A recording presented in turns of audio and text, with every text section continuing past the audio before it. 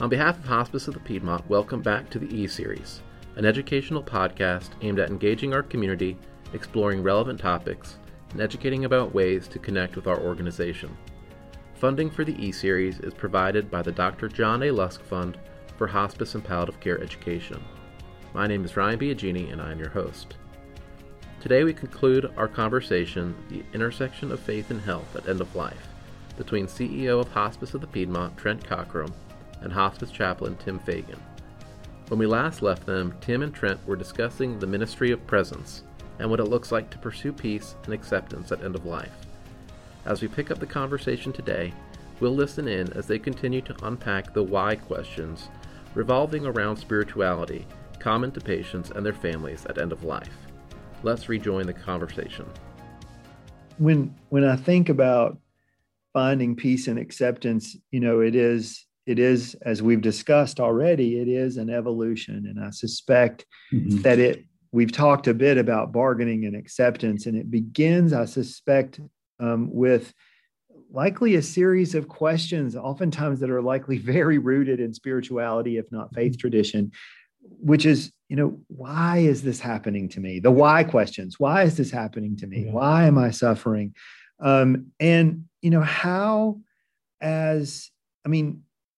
Does that manifest because of the fear of the unknown?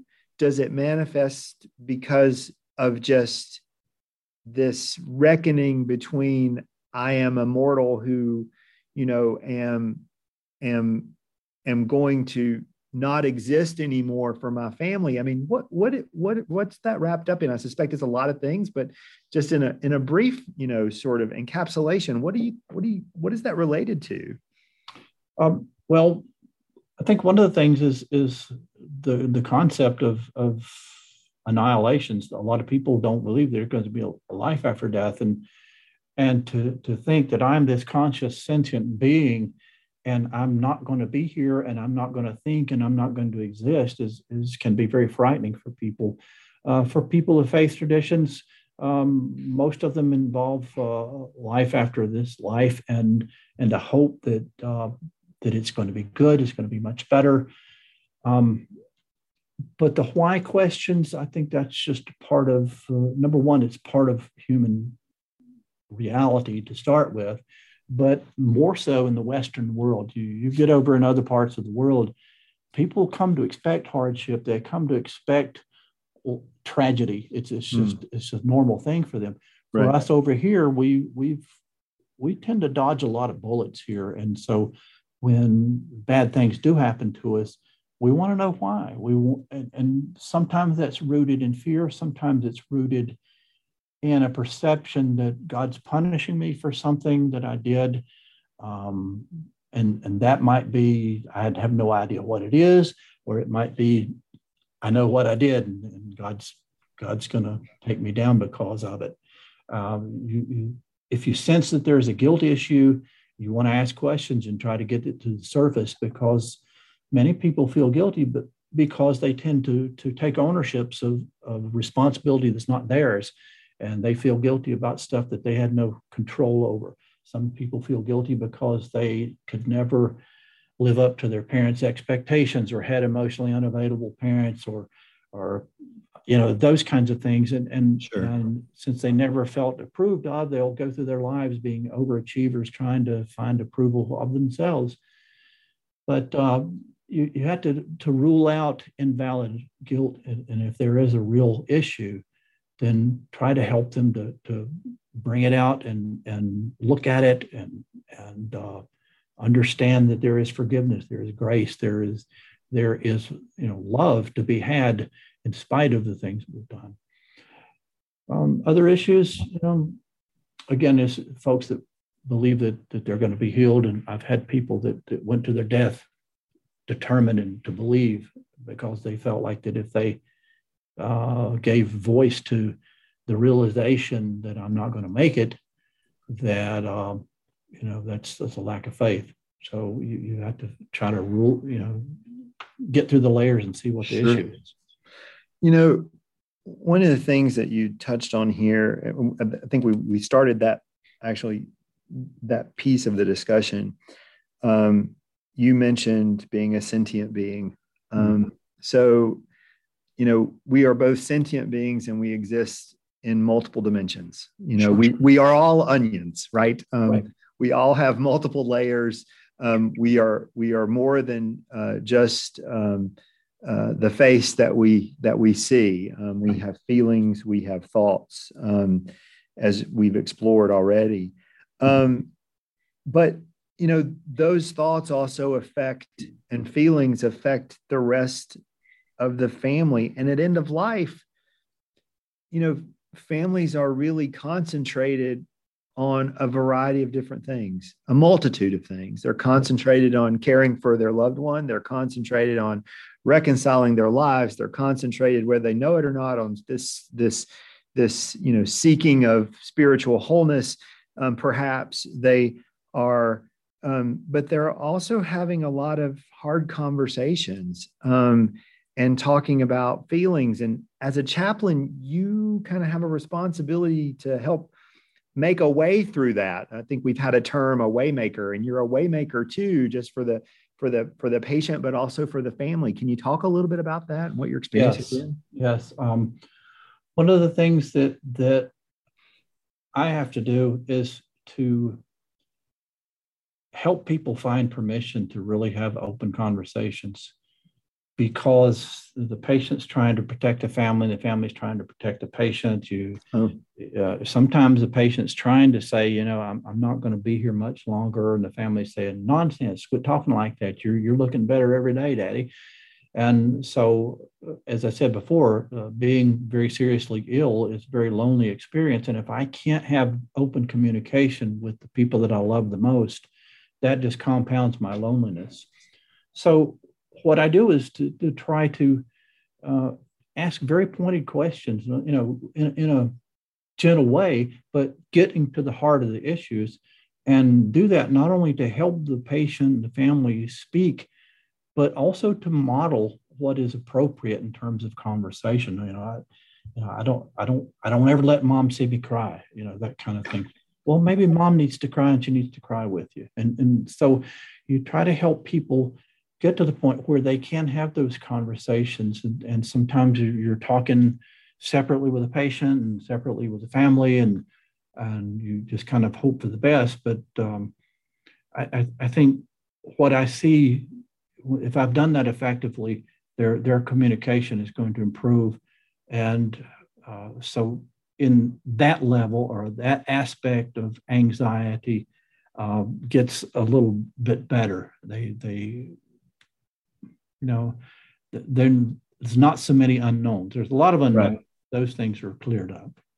You just help normalize it, right? Right, exactly. Yeah, you just help normalize it and help clear the air so that everybody's protectionistic nature of everybody else sort of comes to the center, and is maybe out in the open, for lack of a better way to describe it. Yeah. As I've listened, as I've sort of had the opportunity to participate in this conversation with you and have conversations with other faith leaders across our entire community, I'm really drawn to this notion, and we talked a little bit about this just a bit ago, that your health really is not born out of your spirituality in terms of your physical health. Right.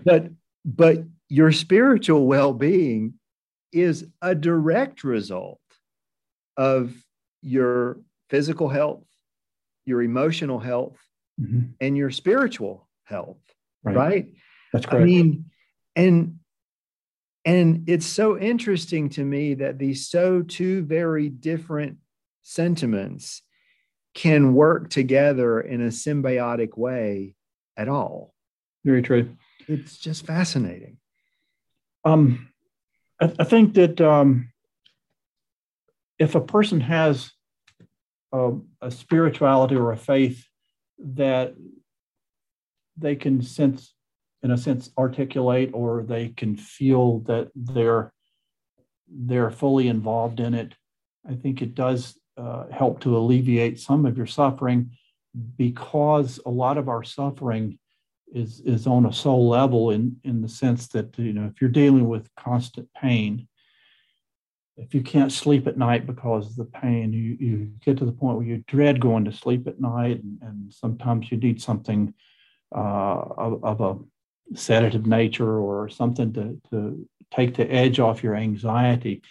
And it's not to say that having faith prevents you from having these things, but sometimes in the midst of really intense suffering, it's very easy to lose sight of what gives your life meaning and the confidence that you will be whole at some point, So interesting that we find our way back to this wholeness consideration, right? Right. Because that seems to be sort of where it all begins, with not being whole, and then ends with finding a wholeness and acceptance, and ultimately peace and comfort. Right. One of the things you mentioned a bit ago, I want to go back to talking. You actually used the phrase empowering the caregiver. Right. And one of the things that I think we cannot overemphasize is that caregivers struggle tremendously. We are working with individuals across our entire community, spanning 8 counties that are, they're not clinically trained. They're not nurses, they're not doctors, they're not, they're just normal everyday people. And they find themselves being thrust into this position of caring for someone, which, is a difficult prospect in and of itself. It is. Whether they're well, or whether, and well being a relative term, but whether they're well or whether they're, at the end of their life. And, that empowerment and that belief in the other person, because that's, I think, what empowerment is. It seems to me that it is just as important as a belief and a higher power when it comes to establishing the complex constructs of spirituality. It's very, very important. And I think part of what I do in these environments is to help the caregiver see that, number one, you don't get a training round for this. You don't get a practice round. And it is indeed thrust upon you. You're thrown into the deep end of the pool and you feel like you're going to drown. And so I have to acknowledge right up front that caregiving is very, very difficult. It's tiring and taxing. It wipes you out spiritually, mentally, physically, emotionally. And you've just said in that mouthful something that the caregiver rather feels, but would feel guilty if they said it out loud. And help them understand that, yeah, you're going through a major struggle and it's going to be hard.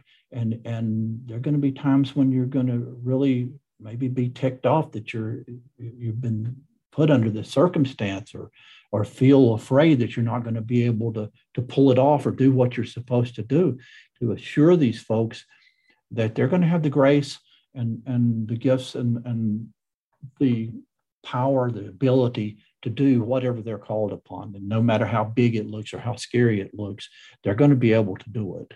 And to know that they have the support, not only of the traditional clinicians like nurses and social workers and CNAs, but also the chaplain and their own pastors or faith leaders. That the attention is not just going to be focused on the patient, but we're there to support the families as they're going through this, because they're going through a major shift in their lives, and it's even too much change, even if it's for the better, is disorienting. But when it's not for the better, when it's filled with sadness, sorrow, fear, apprehension, it's very disorienting to people. Sure, and I suspect, to touch on something that you made mention of earlier, you used the word existential pain, and that's something that we've talked briefly about, not in this discussion with you, but I know with other guests. And I think that is something that is so misunderstood. Sure. And could you just talk a little bit about what existential pain actually is and what it looks like, and how we as a hospice care team, or how you all as a hospice care team and we as an organization sort of work to alleviate or minimize that consideration. Existential pain is not a term that you hear very often, and perhaps because people shied away from it and associated with existentialism, which is a philosophical structure. But existential pain, it's bigger than your physical pain, your spiritual pain. It's being overwhelmed by a circumstance or a situation or a series of experiences that feel like they're threatening your very existence, to all the way down to your very soul. It's a pain that's too difficult to express in words because it's too difficult to understand. You're feeling something that is beyond your ability to even articulate. And so part of what we do is to help people kind of understand what they're feeling. Not that we're going to tell them what they're supposed to be feeling or make any assumptions, but you may be feeling like that this is just going to completely take you not just out of this world physically, but it's going to wipe you out all the way down to your very existence.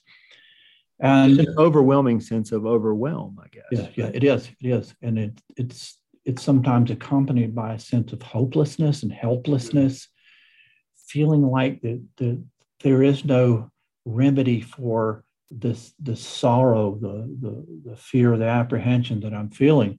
And so as you're asking people questions and they say things, that if you're listening for what they're feeling, you bring that back to them. It sounds like you're really feeling overwhelmed and afraid. Oh, yes, I am. If they know that you're hearing them, they're going to keep pouring it out. And as they pour out their hearts, you're going through these concentric circles, getting closer and closer to the center of who that person is. And,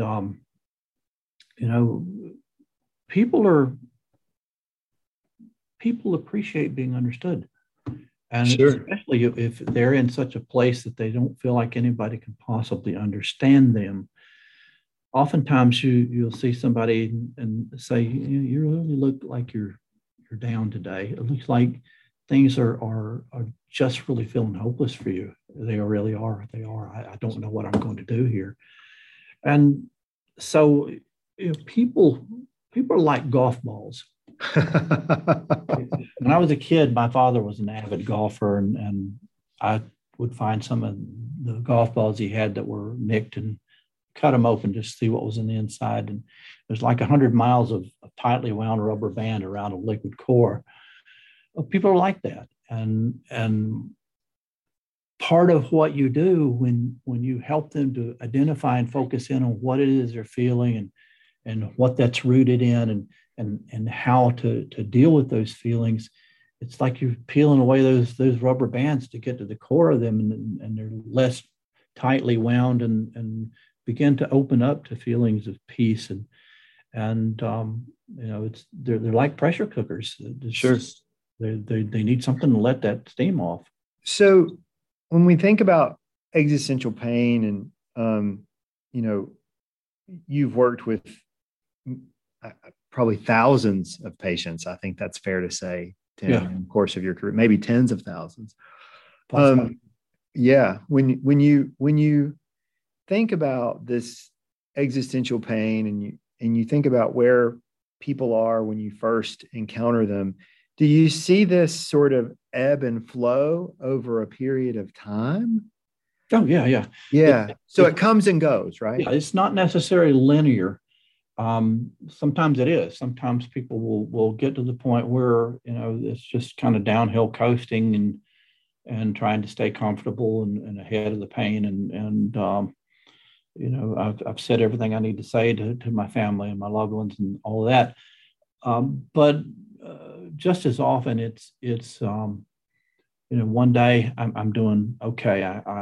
I'm at peace with it, and the next time you see them, they're maybe all over the map, and you got to understand that's, as long as the end of life is out there at arm's length, whether you're the family member or the patient, there's a certain ability to distance yourself from that event. But as it starts to draw closer, anxiety levels may get higher, fear Sure. or doubts or whatever it is that they're dealing with.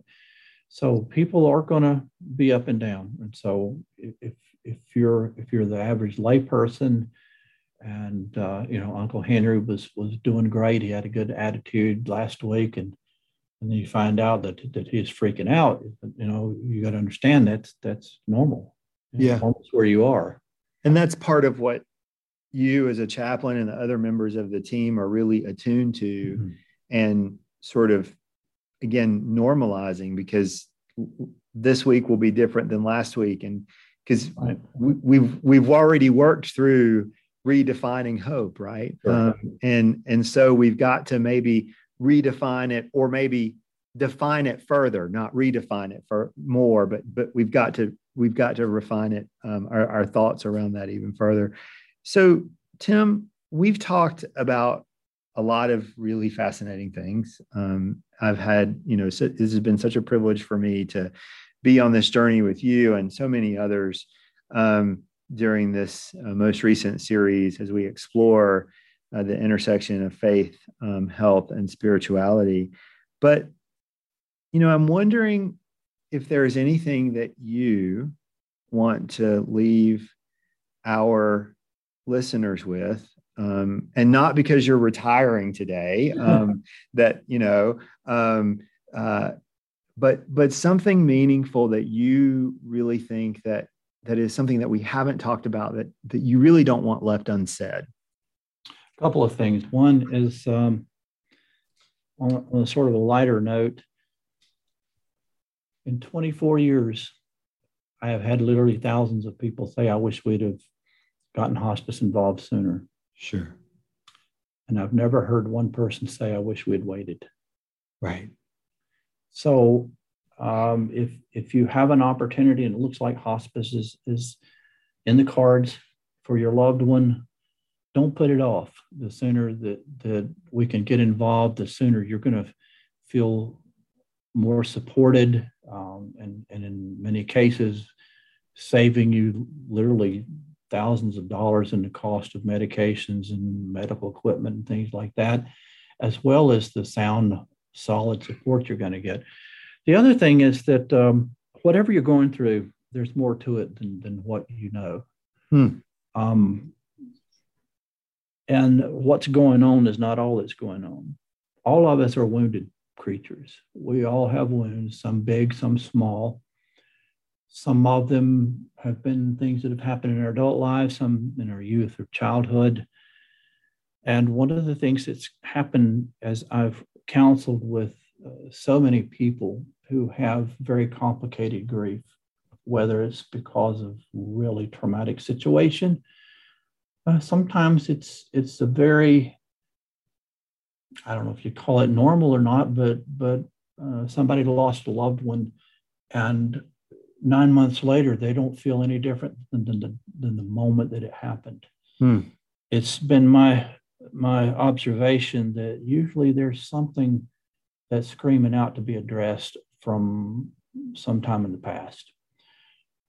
Many times, I have had conversations with people in the counseling room, and we start to talk about different things, and it becomes apparent this is a person who has perhaps been sexually abused or physically abused, emotionally abused, or it's a person that's had multiple traumatic situations happen in their lives.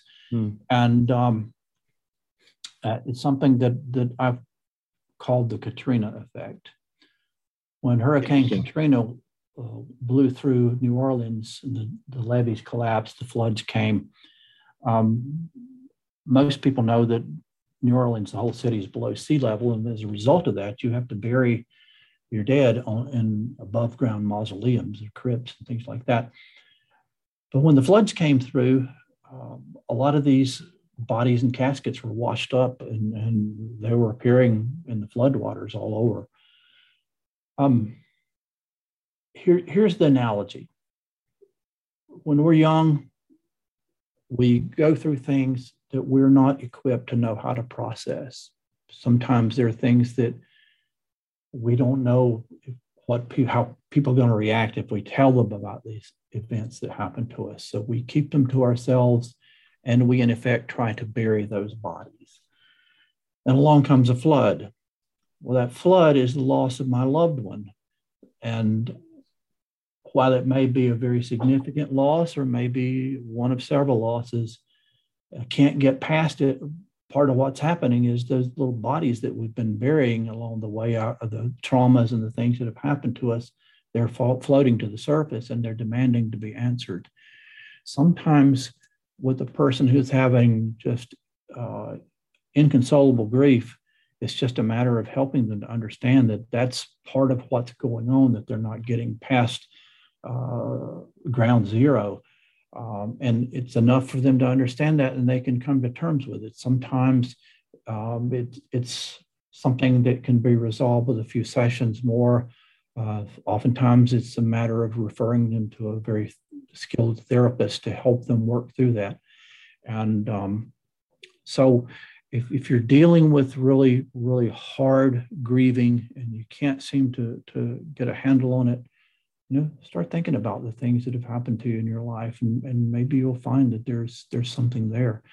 I guess that's my way of putting in a plug for good therapy and good grief counseling. Sure. And I think, I think it's fair to say that, oftentimes the most difficult step is just picking up the phone to make the initial contact.